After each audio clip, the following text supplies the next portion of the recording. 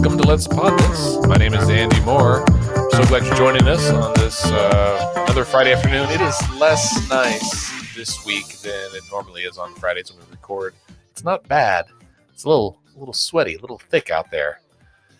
And I did some gardening during lunch today, and while it was nice, it was a little sweaty.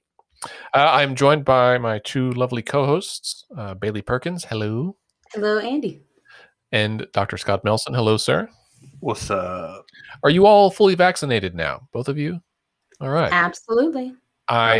Based on the data, and we can talk about this briefly, it looks like Oklahoma may be reaching a bit of a plateau. If you're like me, you've certainly seen copious numbers of vaccine opportunities, including the one at Lee's Sandwiches the other day. How rad was that? You can get a banh mi and a vaccine. That is that's the future I want to live in. That was very exciting.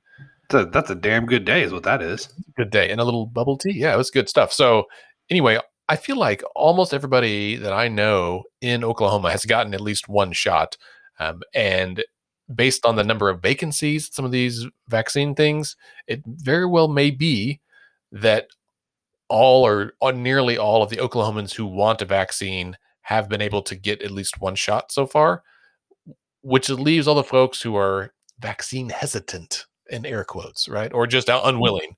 And that does not bode well for the future of us fighting this disease. I mean, and Catherine Sweeney has a really good piece on state impact that talks about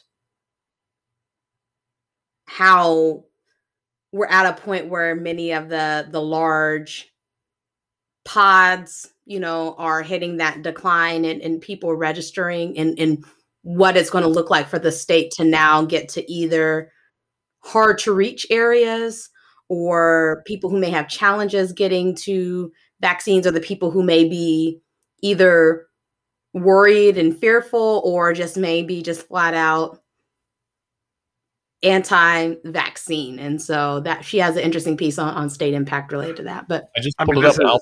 I'll put it in the show notes here so that listeners can find it easily.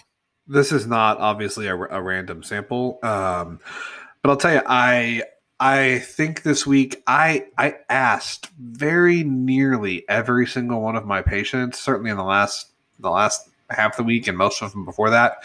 I asked everyone, have you had a COVID vaccine yet? And I say every single one of my patients who is over 16 and vaccine eligible. I did not ask the 4-year-olds if they had their shot yet. They'll cry.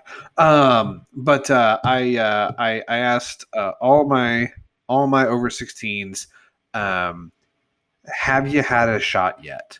And I uniformly received one of two answers. Majority of people said yes. The people who didn't say yes, without exception, said no, and I don't want one. So now this is, like I said, it's not a random sample, but that's really concerning. And I think of everybody, of everyone who told me that, and that's probably 20 or so people that I said, can I try to talk you into it? Some of them said, I mean, if you have to, but no. And I was like, okay, well, I'm going to. And then some of them said, sure. I think I changed 4 minds, maybe. And then I had one person who really wants to get the shot. I think she didn't, but after talking to me, she said she felt a lot better about it and said that she felt like it was the right thing to do. But she's not sure that she will because none of the rest of her family will get the shot. And they have told her that if she was to get the shot, she can't be around them anymore. Not that she can't be around them if she's unvaccinated. She can only be around them if she's unvaccinated. If she gets the shot, she can't be around them anymore. How would they know? I guess you'd have to lie to your family, which is probably easier for some people than others. If you just got it and then didn't say anything. I mean, yeah, it's, it's just so, and that's scary, to think that like we're at something like, I think it's close to what was it, like 1.3 million people have gotten their first shot. So assuming that they all follow through, we'll have 1.3 million people who are fully vaccinated in Oklahoma. That's 30% of the population. Um, About half of the adults. That's not good, man. That's bad. That is not a recipe for getting out of the pandemic. And Oklahoma's doing well compared to other states, and so it's going to be more difficult. One would hope that as it becomes more normal, and hopefully we don't have a spike, another wave. But if it does, it might spook some other people into getting it. I don't know. Well, and this is what I'm trying to tell people, because I have a lot of people saying, well, I want to wait and see how it goes. And what I'm saying is that the thing and this is hard.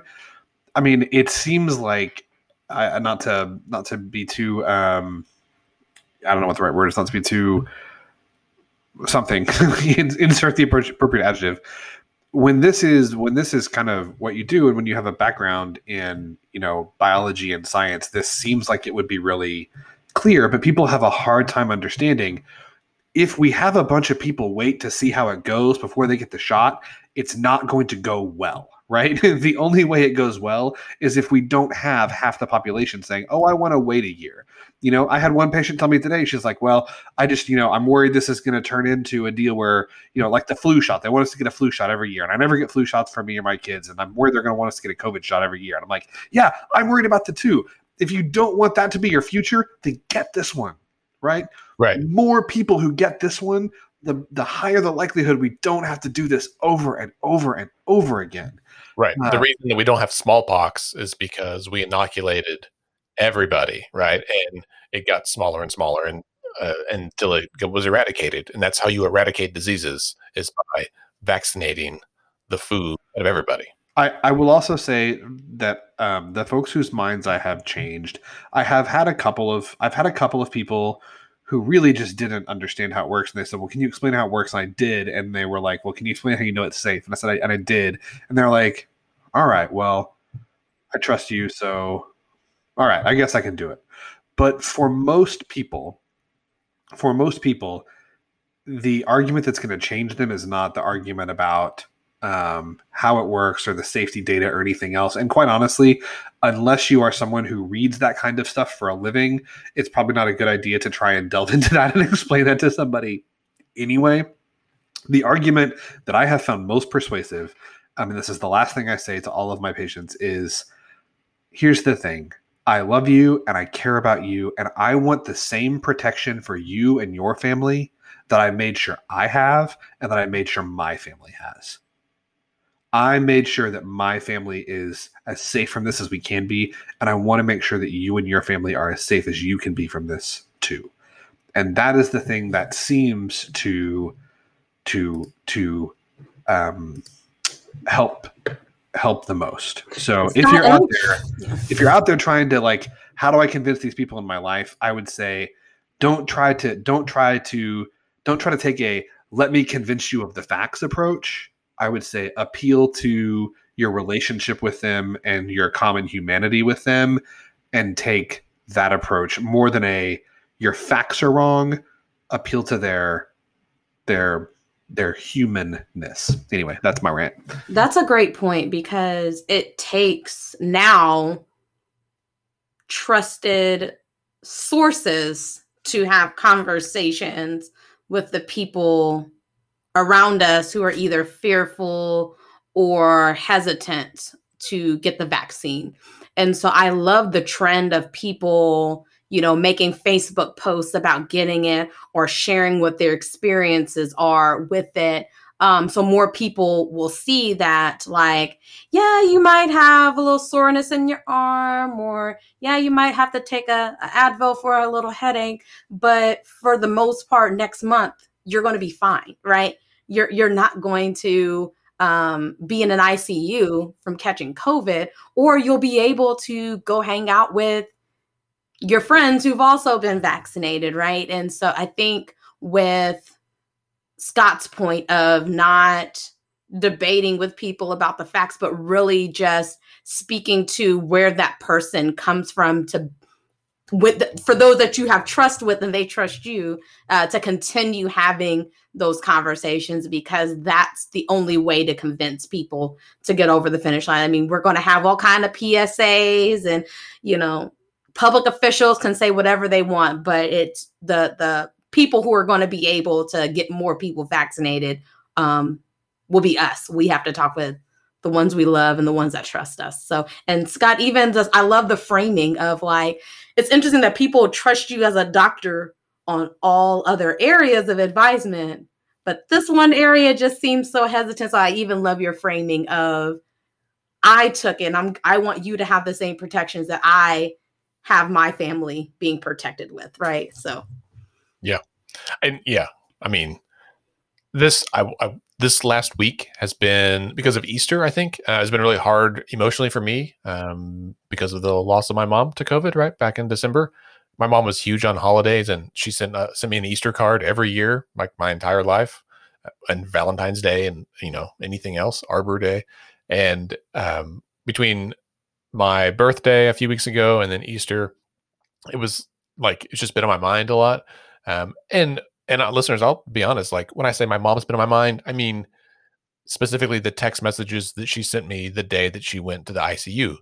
And we thought she was going to die, and she did a few weeks later, but and the scene of being in the ICU saying goodbye to her, and what my dad's face looked like, and what my sister said, and what I said, and what that felt like, and looking at a full ICU of people full of COVID, like those images, like were coming back in. And I told my wife, I was like, I don't know what the deal is, but I'm having a hard time.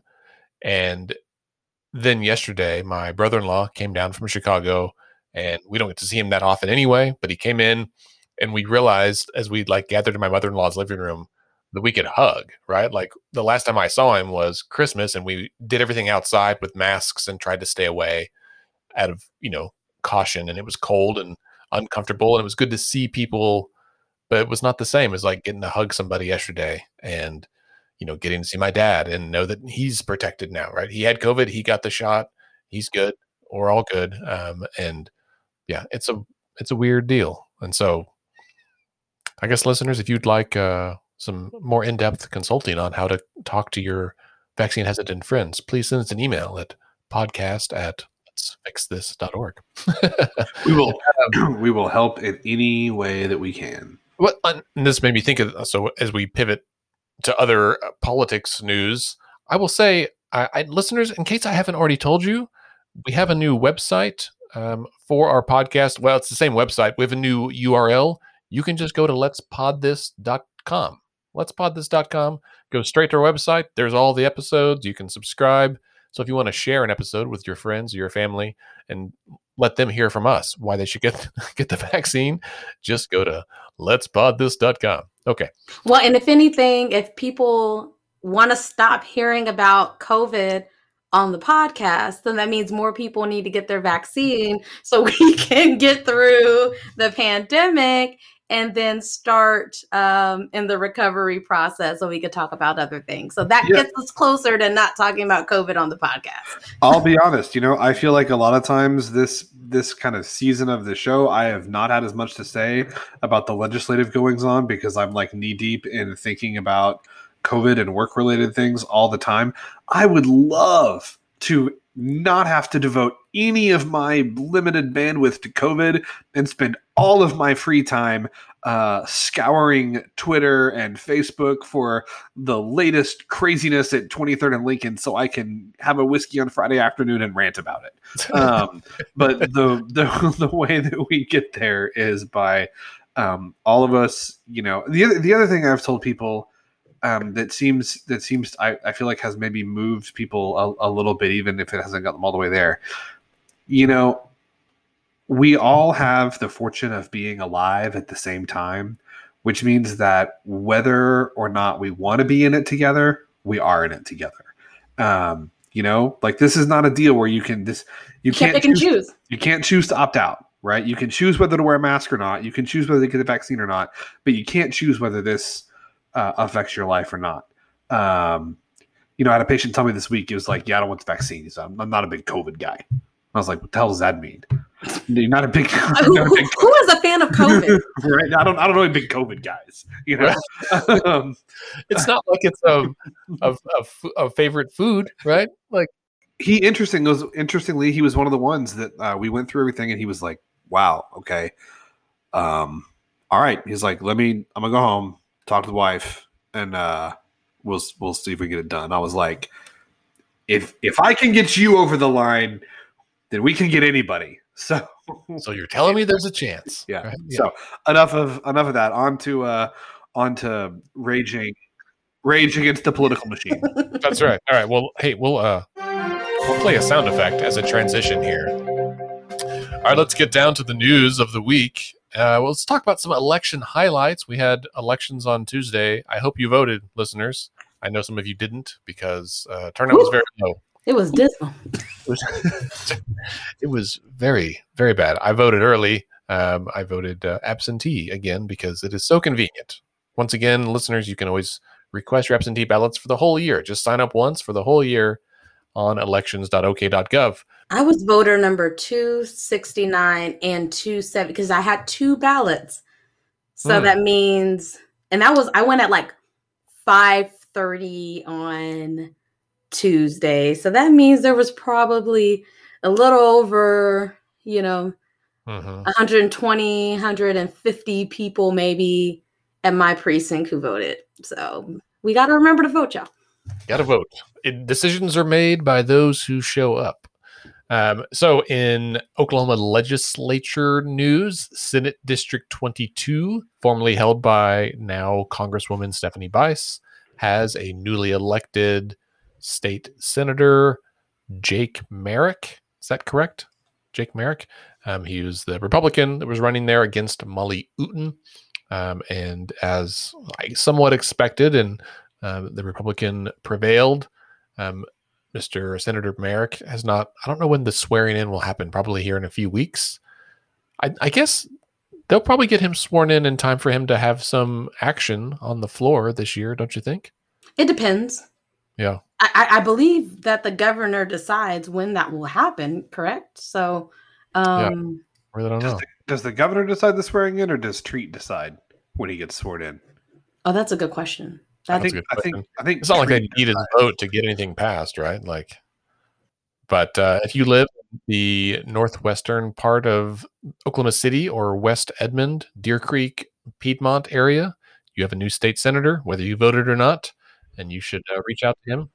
Well, and on the what we were talking about, I was thinking about during the time when it was the budget crisis back in 2017, and now Senator Zach Taylor was moving to the House. They quickly swore him in to be able to have him vote in legislation. Is that doing all the step up business? I believe so. Because they needed the votes to get to a 3/4 majority to raise revenue. Yep. What a hoopla.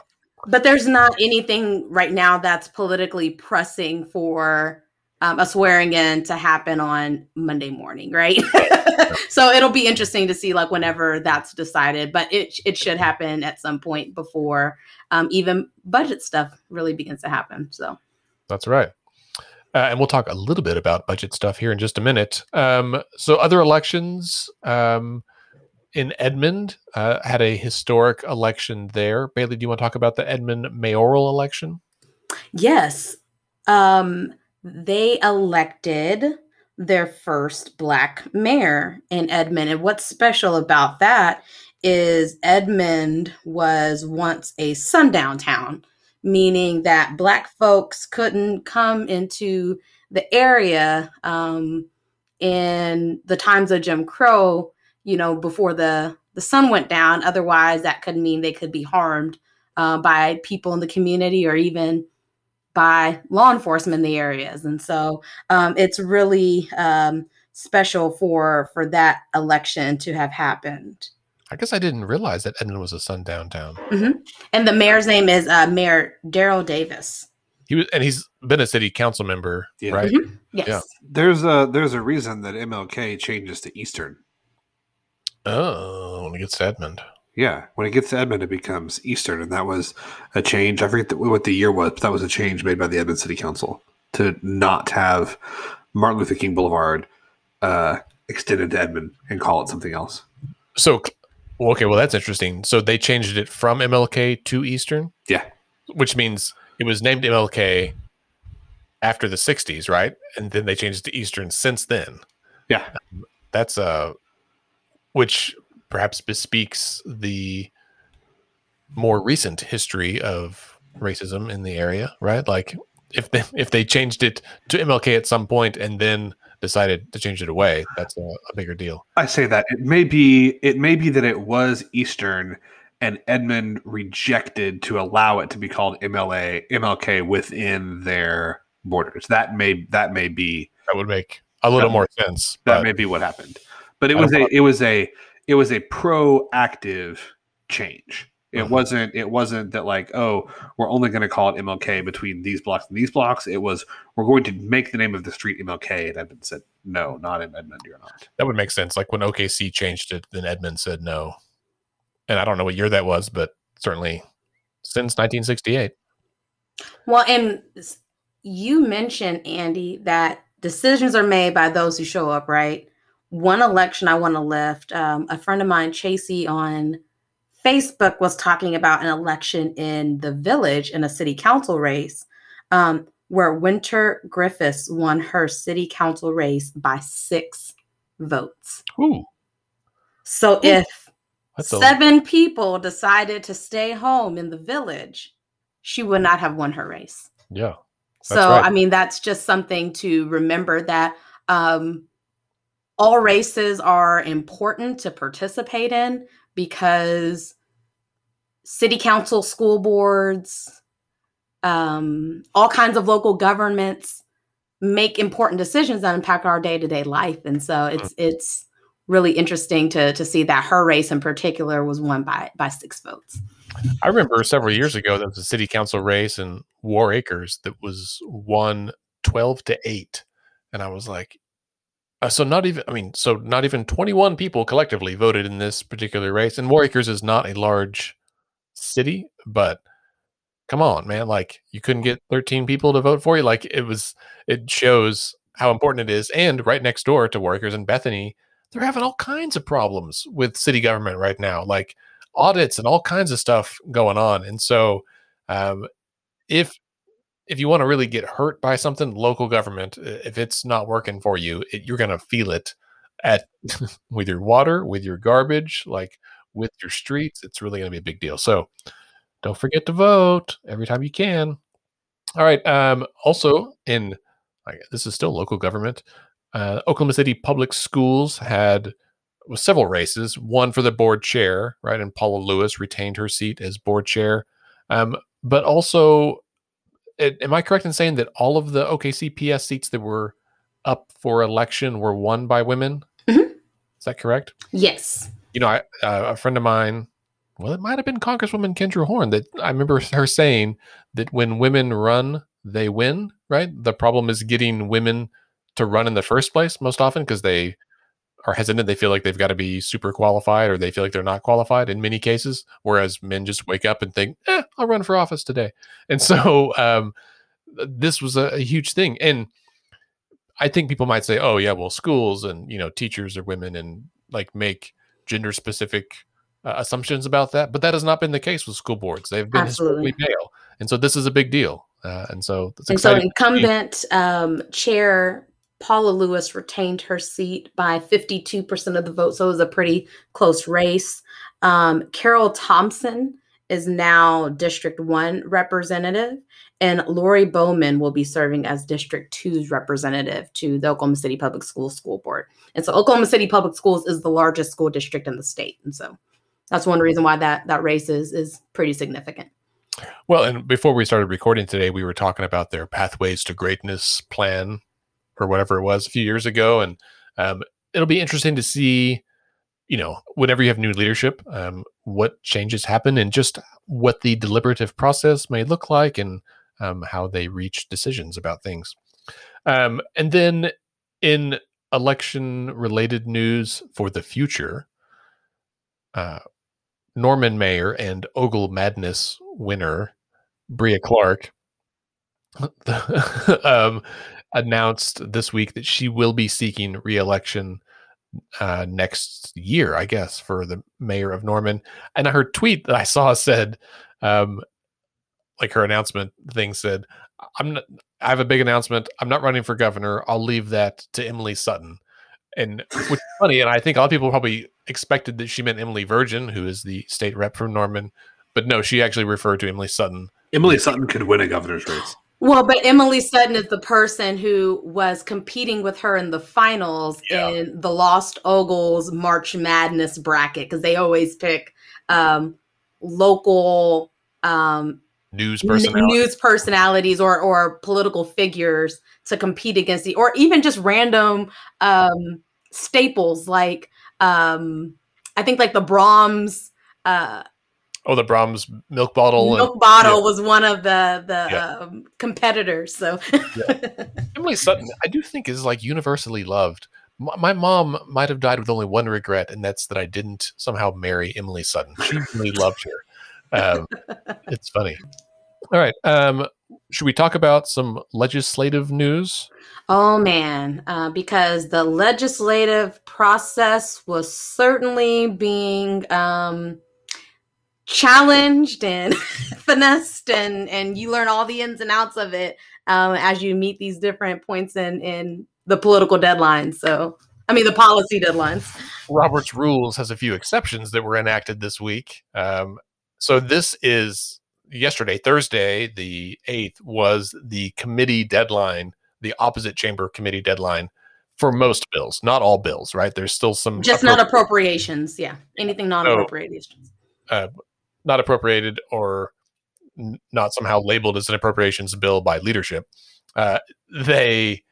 Which means that this was a big hurdle, right? So anything else that was like still floating around, this was a good chance for them to get weeded out. And that meant that, perhaps ideas that were dead and bills that had died or been knocked aside earlier in session were suddenly inserted in a committee substitute just moments before or at the time that the bill was heard, much to the surprise and chagrin of legislators and advocates alike.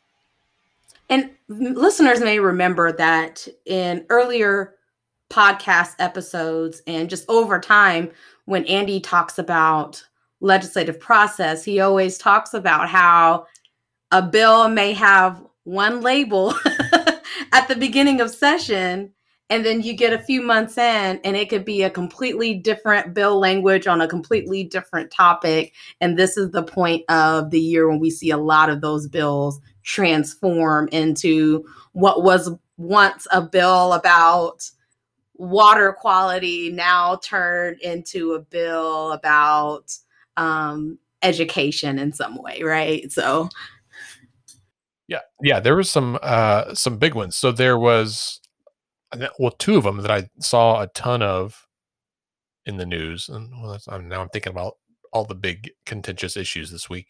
One was that divisive topics bill that is an education related thing, right? That says, and I don't know if this passed or not. Bailey, do you know if it passed out of committee? It passed committee 7-4. And so it gutted, and I don't remember what bill it gutted, but the bill language would tell teachers that they could not teach anything that's considered divisive on race and gender.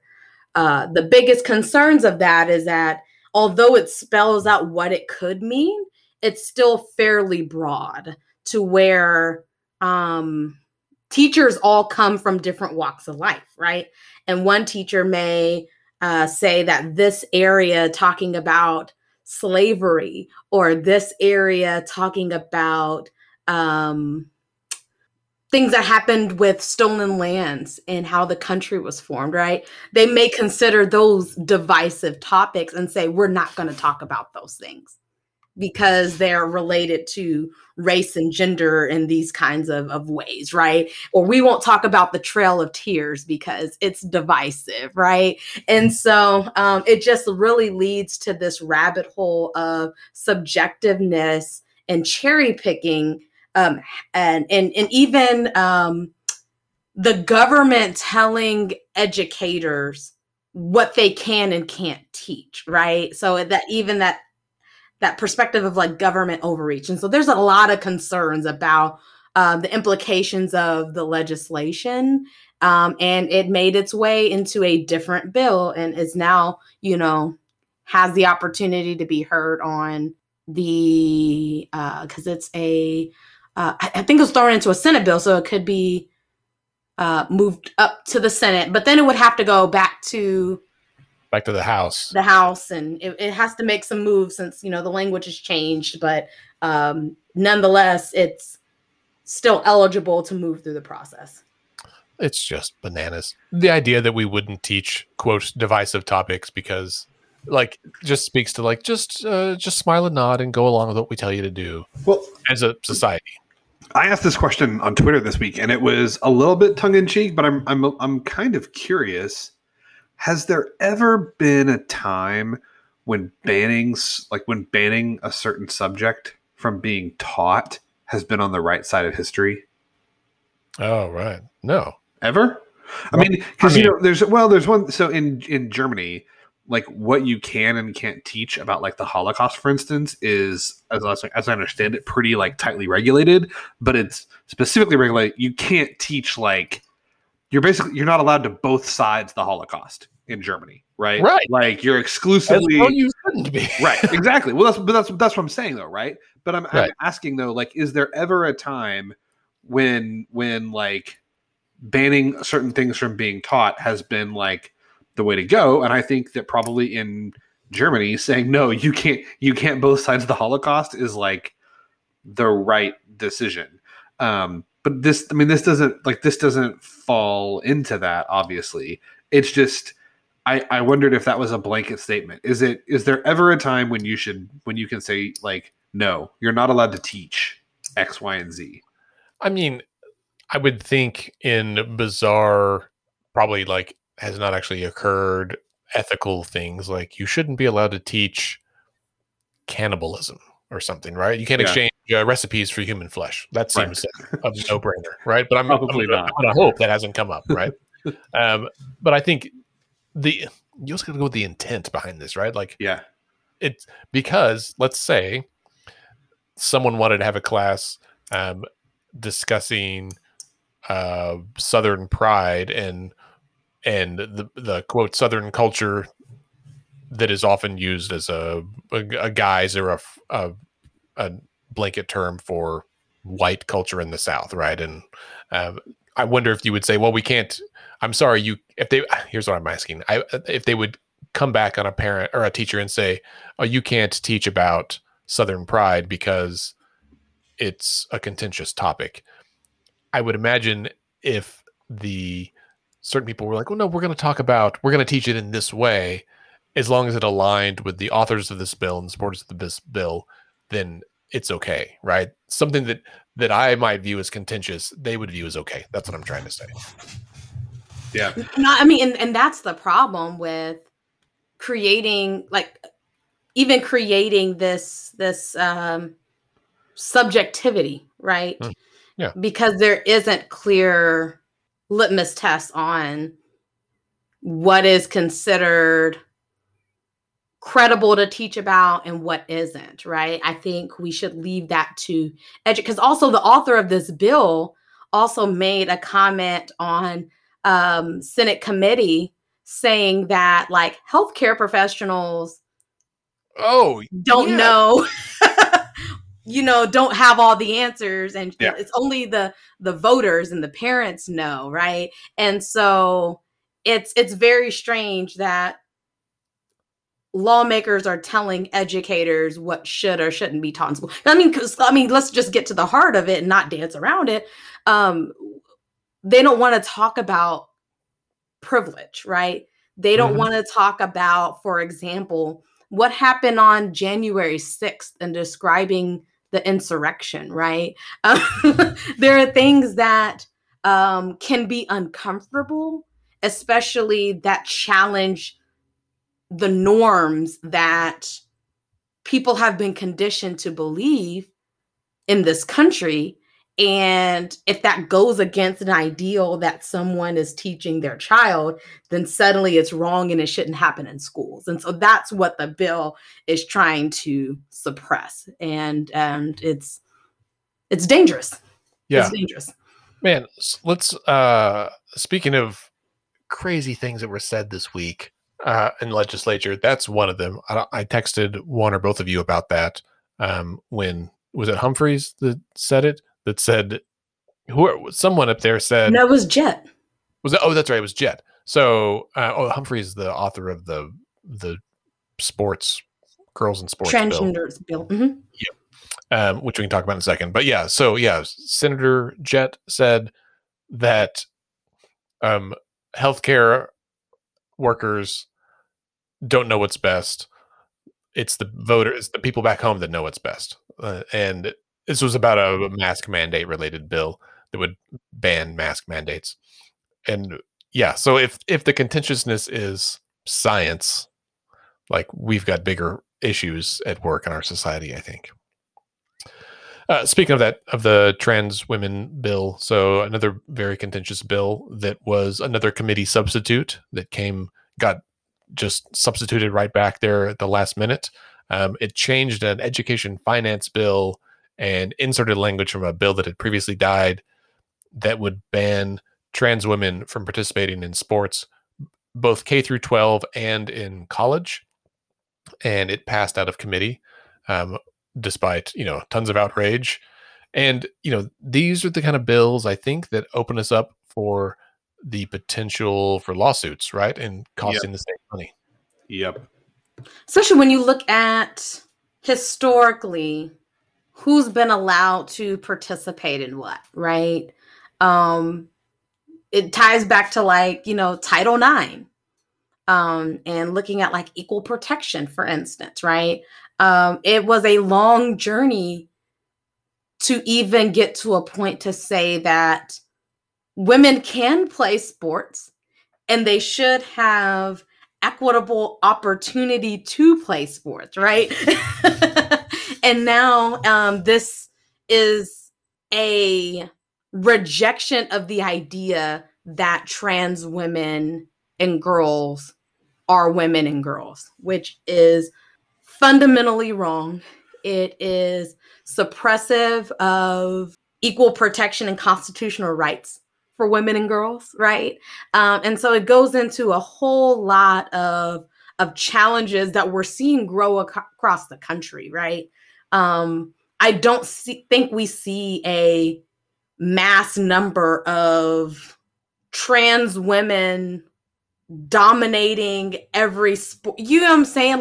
There's not a rampant problem that warrants and this language, right? It's No. Trans women and trans men should have equitable opportunity to participate in anything that any person is able to participate in society.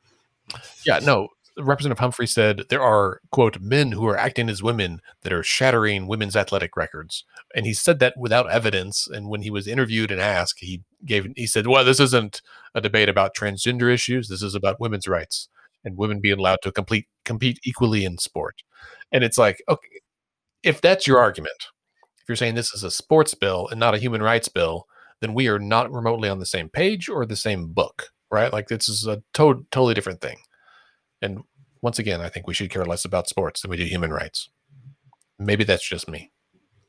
And at the root of that is just failing to acknowledge that trans women are women. And that's the big controversy is if women are going to play sports, then trans women must be included. You can't exclude them just because you don't acknowledge them in that way, right? And so the legislature, if it chooses to continue advancing that legislation, will put itself in a position to where it's going to have to fight legal battles.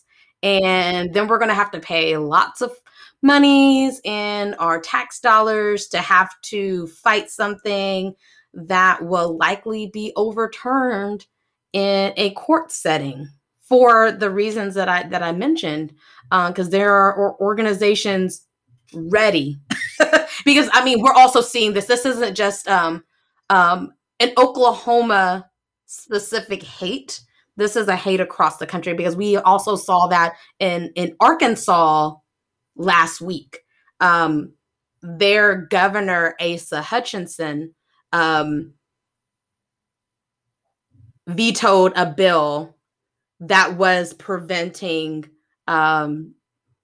trans women and trans people from participating in different. It was related to just creating barriers for trans people, right? Preventing medical providers from providing care to trans. There we go. Trans patients, because all of it's rooted in oppression. It was called the SAFE Act. Yeah, it's rooted in oppression, and it's also rooted. It's all of this is also rooted in fear of something that you don't understand, right? And fear that the world is changing in ways that you don't understand and can't control. And it's ways that they don't understand, ways that they can't control, and ways that they fear will lessen their influence and power, right? Like that's what it all comes down to. And so it's this idea that like, oh, now there's going to be, now there's going to be this epidemic of kids that are like choosing to change sexes, and like that's not the case at all, but that's what the fear is, right? And like the fear is that if you teach that you teach the truth about racism and oppression, that you're going to have this epidemic of white kids that think that they're inferior. Like no one wants to teach white kids that they're inferior. You just want to not teach them that they're superior. That's not the same thing, right? Yeah. I mean, and it's the same kind of fear that like, well, 15 years ago, like, well, if we let gay couples get married, then who's to say that somebody can't say they want to marry their dog? And as we all know, there's been an epidemic of dog marriages, in the last 10 years. It's just this fear of things that they don't understand and that they want to try and control, as though passing these bills changes whether trans people exist or not, right? As though passing these bills changes whether racism exists or not, right? It's just sticking your head in the sand and pretending that these things that make you uncomfortable don't exist. Mm-hmm. Well, and I guess in that same vein, this might be a great time to transition into the abortion bills, because the same train of thought relates to that somehow banning and creating laws is going to stop abortions when it's just going to stop safe abortions. And someone asked how many providers in the state perform abortions, and it was way lower than I expected. It's only like 10 or 12 in the whole state. There's not many. They've been pushed out in different ways, right? Right. Oklahoma has made it difficult for providers to, and also just the climate, right? I mean, what was that? Maybe 7 or 8 years ago, when the provider in Denver was murdered. Yeah. Right. So like, it's still dangerous for people to even provide that medically legal service. Right. Mm-hmm. So I could see why there's fewer clinics still operating. Yeah. But I mean, the root of what we're discussing is there was an abortion bill that advanced to the House floor. And this is an issue that is very politically divisive, because people are have very set views in how they see the issue. And Representative Olson, in his debate on the House floor, compared abortion to the Holocaust. And he said ending abortion is more important than ending slavery. And so his language was also so offensive and racially biased that a lot of people have called him out on it, including Representative A.J. Pittman had a statement, and several other lawmakers expressed disappointment for the insensitivity in the comparison. Sometimes a lawmaker will make a comment that is like offensive, and sometimes it happens unintentionally, and then someone goes over during a break and talks to him, and they apologize later, and that did not happen here. I mean, Representative Pittman went and talked to him, and he basically doubled down and was like, "No, that's what I meant. Like, I think abortion's a bigger deal than slavery," and everyone was just like, "Well, okay then." Yeah, it's been a real banner week at the legislature. We did have another bill this week that was less terrible. Yeah, we get to say that on the show. We had Representative Marcus McIntyre has a bill, House Bill, I believe it's House Bill 1091. This is another of the infamous committee sub. This passed out of the Public Health Committee 9-1 on Wednesday. So as we've talked about ad nauseum on this show, Governor Stitt has been pushing the Oklahoma Healthcare Authority to adopt a managed care model, but specifically wants to adopt managed care by outsourcing the MCO to third-party companies. So these would be insurance companies that would be in charge of implementing managed care in Oklahoma. Representative McIntyre has a bill that would do managed care, but basically says we're not going to use third-party MCOs, managed care organizations. We're going to basically tell the healthcare authority to implement managed care in-house, like to design their own system and do it in-house. The governor was not a fan of this. He released a statement that said, "It is irresponsible to use hundreds of millions of taxpayer dollars to require a state agency to create a program that already exists and is successfully implemented in 40 other states.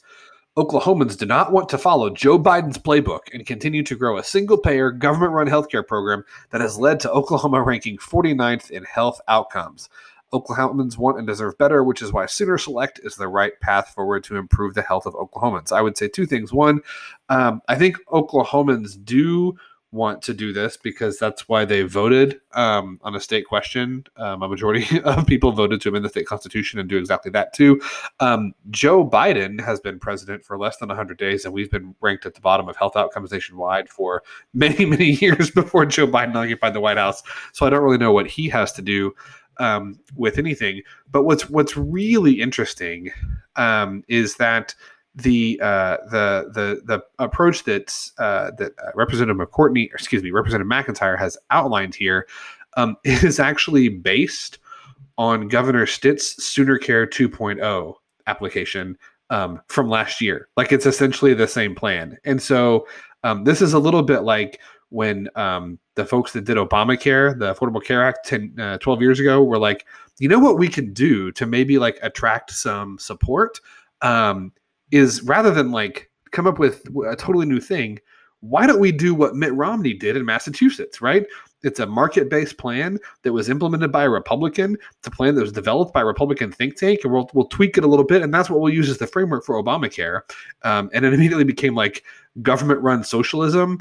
But now Governor Stitt is calling his own program big government single-payer Joe Biden-style healthcare because it's not third-party MCOs that are doing it. A year ago, when this was all going on, these are some quotes from NonDoc. Says, quote, "I think the legislature is much more comfortable with the healthcare authority doing managed care than they are with an out-of-state third company party doing it. The HCA already does some managed care on a few of their populations and seems to do a pretty good job of it. So why would we pay an out-of-state company 10% to do something we already do internally?" That's from Senator Greg McCourtney.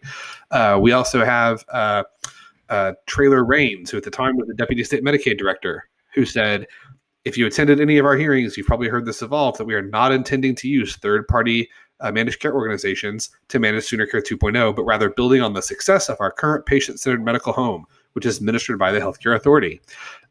So there was a lot of support from this, both obviously from the governor's office and within the Healthcare Authority a year ago. And so it's just a little bit striking to see how much they've changed from a plan that they were championing last April. my own personal preference is that they wouldn't do managed care at all. I think Sooner Care works really well. And if anything, what we need to do is expand the people who can use it, which is what the people of Oklahoma voted to do last summer. That's the issue with Sooner Care. It needs to cover more people. I wish they would leave managed care out of it entirely. But if we're going to do it, I'd rather it be internal than through these third-party MCOs. So we'll see what happens. The bill will get through the House. I think it passed out of committee 9-1. It'll get off the floor. I think it'll pass the Senate if it gets to the floor of the Senate. So we'll see what happens. And this was a committee sub. So this was I misspoke. This was a Senate bill, not a House bill, because it was a committee sub, and the House is hearing Senate bills this week. But it would have to go back and pass off the floor of the Senate because there was a substitute. And the floor leader in the Senate is Senator Kim David, who is very much a fan of managed care. Yes, third-party managed care. So, I don't know. This may come down to some leadership discussions on the Senate side, and then of course, if it passes, the governor is going to veto it, and then that would set a showdown between the legislature and set up a showdown between the legislature and the governor. Yeah, that's we'll see what happens. The last month of session is always a little bit wild. And listeners, you may hear in the background that familiar sound of my neighbor using his leaf blower. He started later today. He just started at 4:20 there while Scott was talking, and so coincidence. What's that? Was that a coincidence? I don't think so. That's by my clock. He had to put gas in it. It's been a few months. We haven't heard him on the Friday afternoon. So he doesn't. That means it's springtime. He doesn't use a little medicine and then go use his weed blower. It was a 420 joke. Okay. Well, hey, we're about to wrap up. We've got one other thing with the legislature that we want to talk about. But first, let's hear a word from our sponsor this week. Everybody likes a tax cut, but after the huge hit to our state's economy from COVID-19 and 2 winter storms, cutting taxes right now is just asking for trouble. Oklahoma has had 6 revenue failures in the past 10 years, and that has led to underfunded schools, closed hospitals, and crumbling roads. Call your state legislators and tell them now is not the time for political games, and to vote no on House Bills 2041 and 2083. Okay, so that is a audio commercial that you will also hear on the radio, I think, from Taxpayers for a Better Oklahoma, which is a coalition of individuals and organizations from across the state, of which Let's Fix This is a member, as well as a whole bunch of other groups, because there are these 2 bills that are mentioned there and that are bad news. We talked about them already. We talked about them with Paul Shin from OK Policy a few weeks ago. One of the bills, though, it seems to be dead, right? The Speaker McCall's bill, actually, for the corporate income tax eradication, basically, that would, I think, as we described, would essentially give a tax cut mostly to companies in California and overseas, right? More so than Oklahoma-based companies. And so Senator Treat yesterday said the Senate has no appetite for this. No appetite. And so it looks like that bill is dead. Well, and the great thing is the rationale is that just a few years ago, and Senator Treat spoke so well about this in his report, I believe, to the Oklahoman, that just a few years ago, he was here when the legislature reached a critical time in the budget, right? When things were really, really bad and the economy was in a bad place, oil and gas was in a bad place, and they had to figure out how to raise taxes, right? In a supermajority Republican legislature. And then they got to the point where they had to find money for a teacher pay raise. And you know what I'm saying? So having all of that context from their experience in the legislature, he applied that to say, I know that, this money that's coming in from the federal government is not going to last forever. And we have to think about Oklahoma's future, right? We have to think about making sure that our services are secure, that we have money in the rainy day, but right. So thinking about those obligations the state has to take care of its people. And so that was really the heart of what he shared as to why the Senate doesn't have an appetite to do that. And it's incredibly commendable. Now, there is still discussion about other tax cuts, like individual tax cuts, or and a couple of others that may come up through the JCAP process, but at least to hear that the legislature is not interested in a corporate income tax and eliminating that at this time is very promising. You guys know that old song? Ding dong, the tax cut's dead. Well, it's a classic. For now, because we know that things do come back. So, I mean, we have to keep the political pressure going. Or it's a sad trombone, I think. There you go, Scott. That's for your joke. I should have given you like a rim shot. Here we go. Hey, ooh, he's now leaf blowing the trampoline. As we've learned this week, right? No bill is ever really dead, and so even though he has Senator Treat said the Senate has no appetite for that, I don't want to count my chickens before they hatch. Speaker McCall had a strongly worded response, and so we'll see. We'll see what happens over the next few weeks as we get into the budget process. And listeners, I really encourage you to go back a few weeks and listen to our podcast session where we had Paul Shen and we discussed tax policy and particularly like the EITC around this time. So if the legislature is considering doing tax cuts, then that might be the best targeted tax relief to provide Oklahomans. We had a really great discussion about that. So definitely take some time to give that one a listen again. Yeah, because it's going to be very relevant in the next few weeks. That's exactly right. All right. Well, on that note, let's wrap it up for this week. Bailey and Scott, thank you for being here. Thank you, Andy. Scott's too busy dancing. Listeners, thank you for being here as well. As we said several times during the episode, decisions are made by those who show up. Please find ways to show up for your community, for your friends, for your family. Have a great weekend.